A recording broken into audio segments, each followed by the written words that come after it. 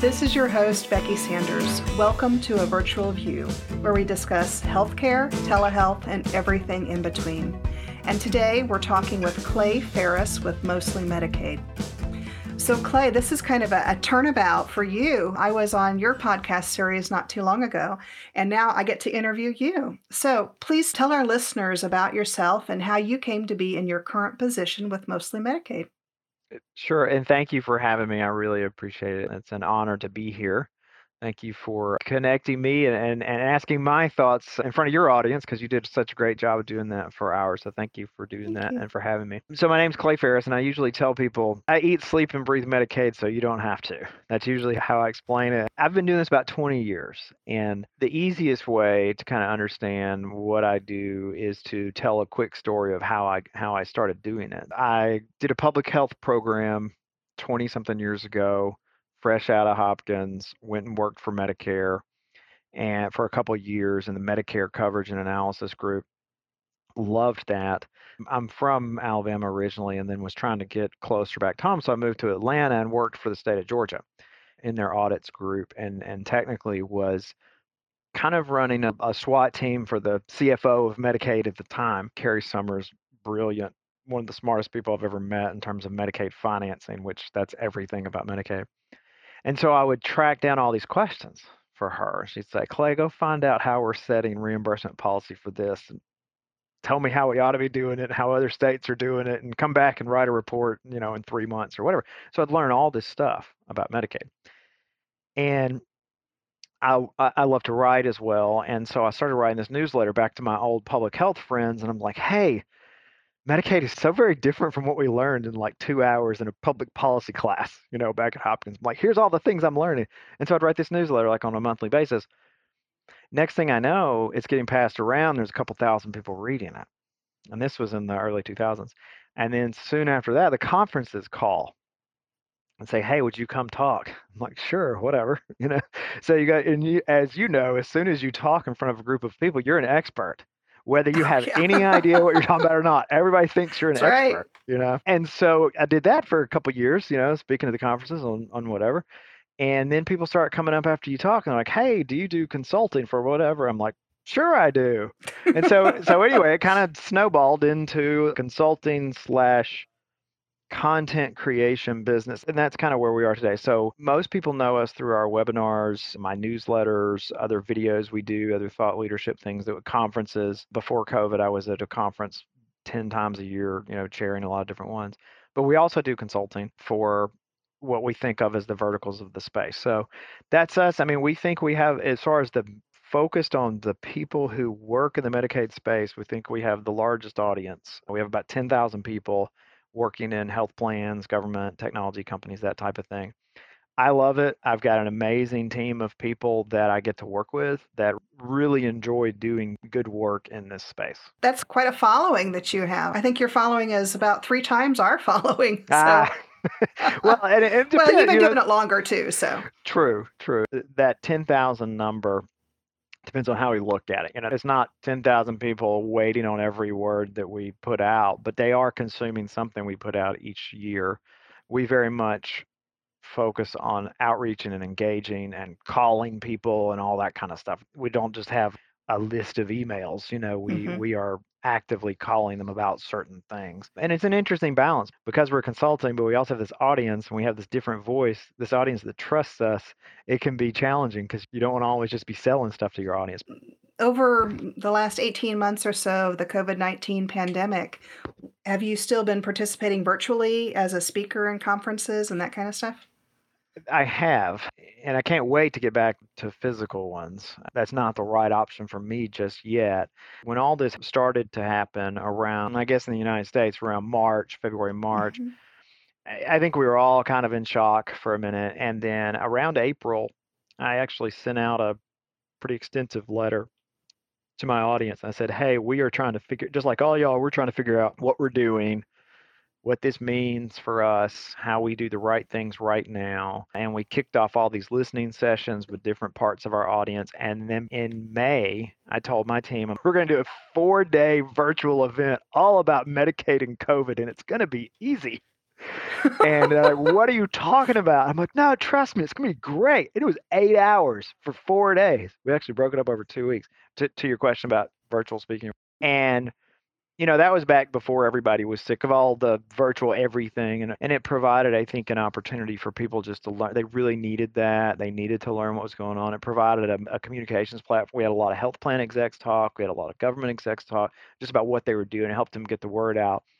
And so that actually spawned a whole other push for content. I use this as an opportunity to create content that I wanted to do. I'm big on interviews. That's how I learn. And that's how you and I got connected as well. And so I just really leaned heavily into that. I've really been doing everything we can virtual because there's a lot of people that, like me, that aren't traveling again yet, or that sometimes the states aren't letting people travel right now. So we put on roughly monthly what we ended up calling our Medicaid never-ending conference. So we look at it as this ongoing virtual thing. And of course, I speak at different events and that sort of thing. So that's a long answer to your question. Have I been doing this virtually the past 18 months? Really have. And I actually couldn't stand, personally, as technology oriented as I could not stand, Zoom meetings and web cameras and all that kind of, but now I can't imagine going back now. I love it. Mm-hmm. I'm right there with you. Here in Indiana, we had a little bit of a window in June and July of 2021 where we actually held a couple of conferences in person. And it was weird. I've gotten so used to speaking to an audience while seated behind a computer screen. It was weird to be able to get up and talk and really see people's facial expressions. But I'm looking forward to doing some more of that. Yeah. When you talk about your clients, you've talked about health plans, you've talked about government entities. For your contract work, where do most of your clients come from? So we have a couple different segments. I would say the biggest ones are Medicaid health plans. I don't know how much your audience is familiar with that, but that's a big part of our space. Plans that have been engaged by the state to deliver the Medicaid promise to members.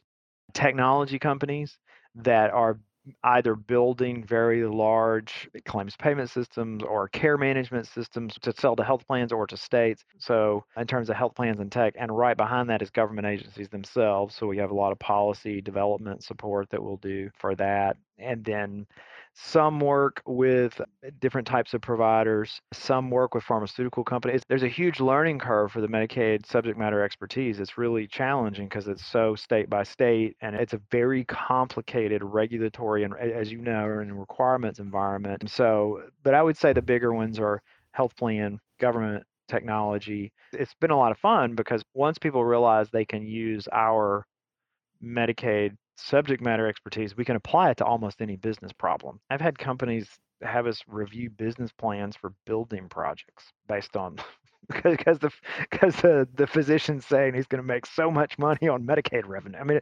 that's an unusual one, but anyway, those would be the main ones. But we've been doing more and more with local governments, with county governments, especially if you look at the huge and long time coming focus on behavioral health. And that's where a lot of that stuff will happen at the county governments. But health plan, government, state, local, federal government, and technology are probably our biggest ones. That really leads us into my next question for you. Thinking back, 24 months, whatever, what have you seen over COVID-19, over this pandemic? I mean, everything in our lives has been turned upside down, but what have you specifically seen as far as trends across the nation in Medicaid reimbursement? Right now, we're kind of all looking back, right? Because the question we had, when I say we, I'm thinking about in the Medicaid space and policymakers and the vendors themselves that sell solutions and health plans, because this is a very timely conversation because there's a lot of, okay, we're now entering year 3, which I know how dismal that sounds, but yes, we've been doing this for 18, 20 months, and soon we're gonna, what stays, what goes, right? And so that makes us think of the trends, and I think the big trends are hands down behavioral health. This made a ton of sense even before, and you had states kind of loosening up policies to be able to do various talk therapy for various groups, particularly around substance abuse. So I think we'd already made a lot of progress that set us up to really leap forward in behavioral health specifically, including some prescribing things. There's a lot of good solutions out there, peer-to-peer supports. But I think you got to start with behavioral health for sure as what's really been the leap forward in the Medicaid space. Now, we're probably going to touch on these things in a couple different places, but I think one of the other bigger trends, and this was driven by the primary care, and I don't think this is limited to Medicaid, but we just kind of bulldoze through the barriers that used to be on, say, Clay's couch being place of service for the originating site, right? I mean, that used to be a huge deal as a barrier to all this. But once you had primary care providers who weren't going to have any volume if you didn't do this pretty quickly, you saw, okay, yeah, we can do this. We can do this consult in this way. And there's a whole lot of questions around what's still clinically appropriate, what's not. Okay, how do we start sorting out fraud? There's a lot of concerns over that right now. I'm not sure if that's getting at what you Hmm. want to get at, but I think those are the things that I think of right now. But we really are just kind of starting to ask this question. I think we talked about this when you interviewed me about the historical perspective of Medicare being the first to pay for telehealth reimbursement, and then Medicaid followed, and then finally the primary, commercial insurance followed, and it's really Right, been flipped on its end. right, And going the other direction now, where most states, at least here in our region, our four states of Illinois, Indiana, Michigan, and Ohio, have already codified, okay, this is what we're doing right, after the PHE. right. And now we're waiting on Medicare to decide in the 2022 physician fee schedule. We'll probably see that in December, what they're going to do. Yeah, I think there's been some big examples. The ones you gave, New York several weeks ago announced that everything they did under a temporary status for telehealth, they're going to make that permanent. North Carolina pays at parity right Mm-hmm. now for telehealth, not for just telephonic, but if it's beyond just a phone call, if it's video and this whatever, at parity, which was, I don't even think people were dreaming of that, before all this. A lot of this has to do with, I think, the nature of Medicaid. A state Mm-hmm. can move faster than national Medicare policy. It also has to do with the population. We've got so much more chronic, severe, so many. If you're not in the Medicaid space, you don't realize like how much challenge there is with illness burden for what we think of as like the traditional Medicaid population. So I think there's good reasons for that, but I don't know of any state that sort of held on to anything resembling the previous restrictive model. And it did flip it. I mean, before this, you would find a state here and there that maybe there had been like a legislator advocate that would try to get a couple of things done through telehealth. Like we would see little, Mm-hmm. a few things here and there, like a small service right around. Like I know states where lactation consultants have been able to do telehealth for a Mm-hmm. while, or maybe some speech therapy or whatever. But that was not the norm, and it was unusual because it was like, wait a minute, why is Medicare leading on this? But I do think it's flipped, and I think that's going to remain the case. But Mm-hmm. but I think, I mean, just speaking from personal experience, and everyone that I know that's commercially insured, I think we all like it now. I mean, do I really need to drive 30 minutes to have that, you know, Mm-hmm. specialist consult? Not really, just to talk about the labs. Anyway, that's a long-winded Mm-hmm. answer. You'll get a lot of those from me, but it has been interesting to see the flip and who's Yeah. leading this. It really has been. Now, there's an interesting thing. I'm curious, since I focus all of my policy knowledge either on Medicare or on our four states, there's something really interesting in Indiana law that passed this year that says if the patient is in a place where other people can hear them during their telehealth session, then the patient waives all rights to privacy, basically Okay, to HIPAA. Have right. you seen that anywhere else? I have not, but it doesn't, number one, there's so, even as much as I do eat, sleep, and breathe it, I miss a ton. What it makes me think of is there is a general move to lessen some barriers Mm-hmm. for plans in particular, but any state to deliver it. So while at first hearing, I want to say, oh, wait a minute, that sounds like maybe that's not necessarily the greatest thing in the world. However, I think probably what that really does is make it easier to do those telehealth visits. Like there's a lot of stuff going on with, I don't know how much you track the text messaging for healthcare Oh, stuff. yes. Hmm. But the TCPA, the Consumer Protect, the one that says the do not call, all that kind of stuff, that's actually been a really bad barrier to do patient stuff, through Hmm. texting. Like they Hmm. want it, and there's certain markets, like in California, where some folks have gotten they're advocate they've helped change like state regs to make it easier to do that kind of stuff.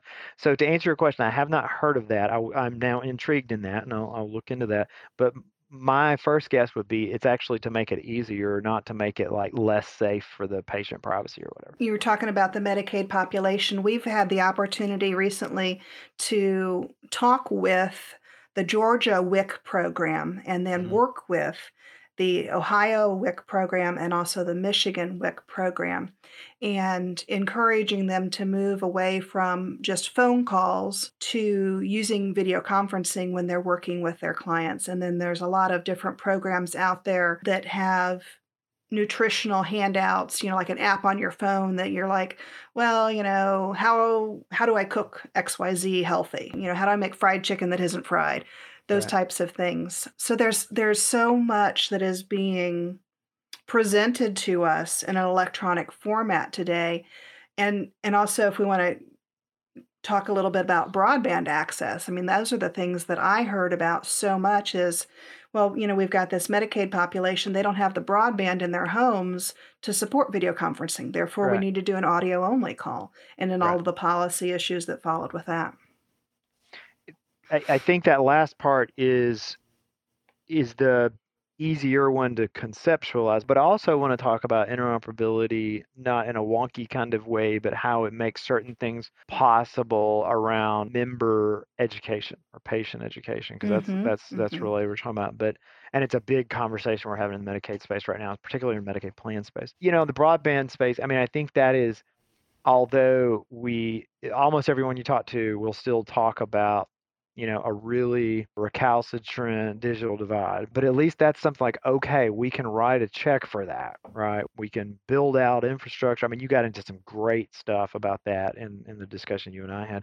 We've got the emergency broadband benefit. We can put some more money on that kind of thing. I'm less worried about the complexity of that solution as I am about the financing. I think we've made progress Mhm. on that. And I certainly think the urgency is now accepted by almost everybody because of COVID and just the renaissance, or maybe not the rebirth, but the birth really of telehealth.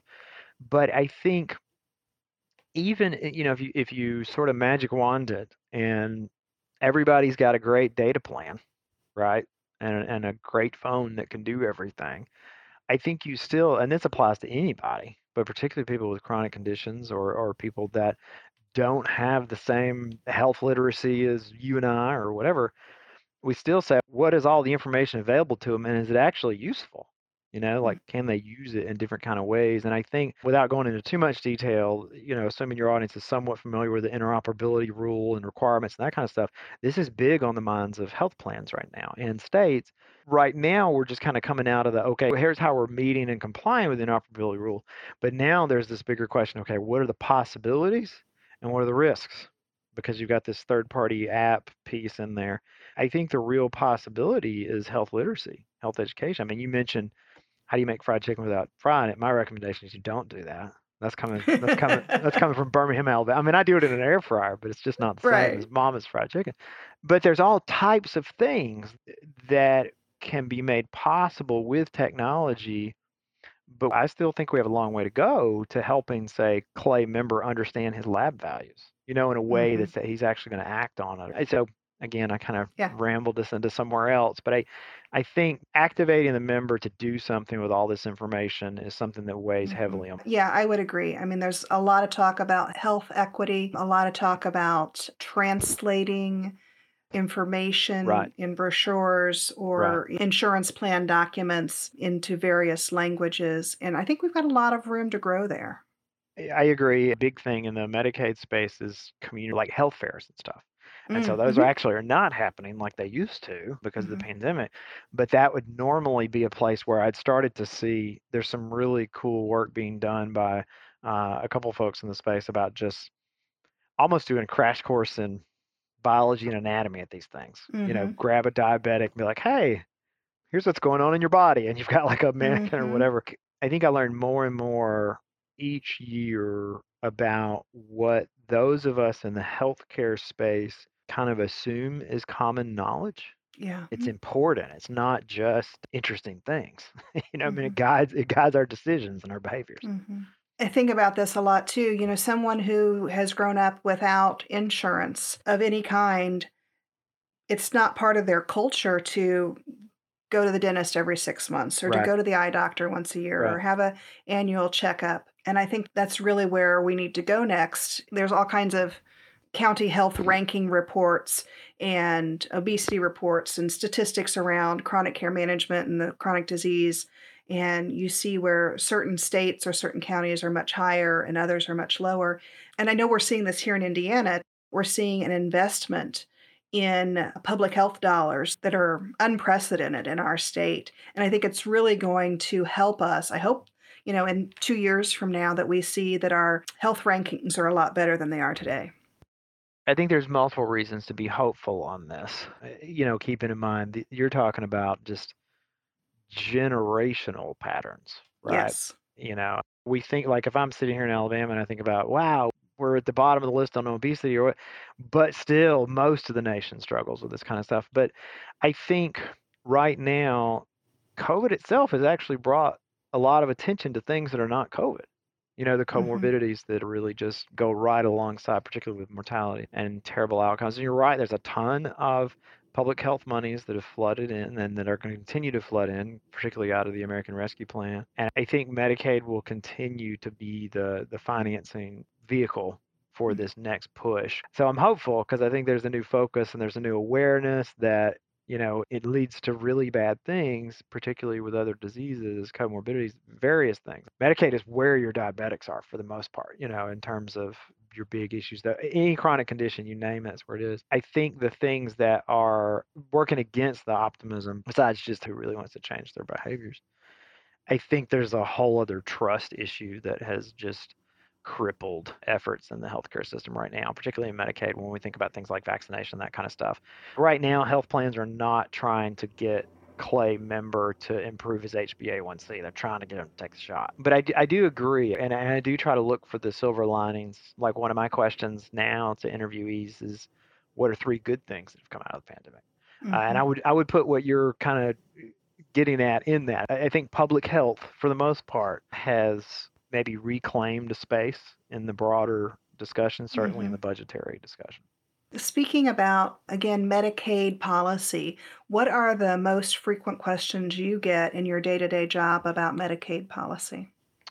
Policy in general, there's a couple of really big ticket items happening right now. There's a lot of new home and community-based services monies with the American Rescue Plan, as well as others that are in different budget bills that we're expecting to happen. When will the public health emergency be declared over? And I people don't like my answer to that, but that's a question I get a lot. What will the impact of that be on enrollment? And that's a whole other Mhm. question. I think you know, outside of the big policy items, I think the other ones I get are around the technology side is what's going to be the role of interoperability, what's going to be the opportunity, and then what stays, what goes. As we start to wrap up here, I want to switch the tables on you a little bit. I know, you're all about Medicaid, but obviously have to look at Medicare a little bit too. In some of the statistics that I've seen, there's been a really high usage of urban Medicare telehealth. And part of that's because, the barriers that came down, the geographic Right. barriers. Do you have any thoughts on that? I do. And also, when we were doing the prep, I got the question. I asked my team member of mine their thoughts too. So I have some thoughts on that. I mean, the first one is I think Medicare was somewhat nimble in removing barriers in the supplemental benefit letter clarification or whatever that happened in the very beginning. One of our longstanding clients is a large national network. They send nurses into the home, and a Mm, whole mhm. lot of it is related to Medicare assessments and stuff like that. And so they were like, hey, what does this mean? But pretty quickly, actually, I feel like CMS did a good job of kind of removing some of those barriers. I do a lot of work just in my personal life in nursing homes and stuff too. When I think about the profile of who I would have in my mind as a typical Medicare beneficiary today, they're going to be the ones who've been more wary throughout the pandemic, mainly as the most vulnerable group. I mean, there's a reason we vaccinated this age group first, all that kind of stuff. And so they're going to be more worried about interacting, and they're going to take every advantage of opportunities for not just telehealth, but food delivery or takeout or, curbside. I mean, same for me. I mean, I don't know that I ever want to go back to not using Instacart. I think they are also more technology savvy than we give them credit for. And we do the same thing with Medicaid members. I think we stick in our minds this idea of, Medicare members don't really know how to use smartphones. Maybe we still have like jitterbug commercial. You remember those like phones with Oh, the yeah. giant, which I thought those were cool. Hopefully they're still making those with the giant buttons and stuff. I think it's a combination of, do think Medicare was faster than I would have expected to help change some regs to make it easier for providers to get paid to do some things, even telephonically with telehealth. And I think the members themselves, rightly so, are more cautious. And in the urban environment, that just makes more sense just because of population density. And I think they know more than we give them credit for about how to do some of this stuff. Well, Clay, I want to thank you so much for your time today and being on with us. Thank you for having me. Thank you for listening to A Virtual View. I've been your host, Becky Sanders. You can find more information about today's episode in the show notes below. If you would like to support our podcast, please rate and review us on your favorite podcast platform. If you've got any questions or topics you'd like us to discuss, please email us at info@umtrc or through the form found in the show notes below. I'd also like to give a special thanks to Josh Rodriguez and Francis Fitzgerald for scoring our podcast, and to our executive producer, Caroline Yoder, and our audio-video editor, Tristan Yoder. The content and conclusion of this podcast are those of Becky Sanders as the Program Director of the UMTRC, and should not be construed as the official policy of, nor position of, nor should any endorsements be inferred by HRSA, HHS, or the U.S. government. Thanks for listening and have a great day.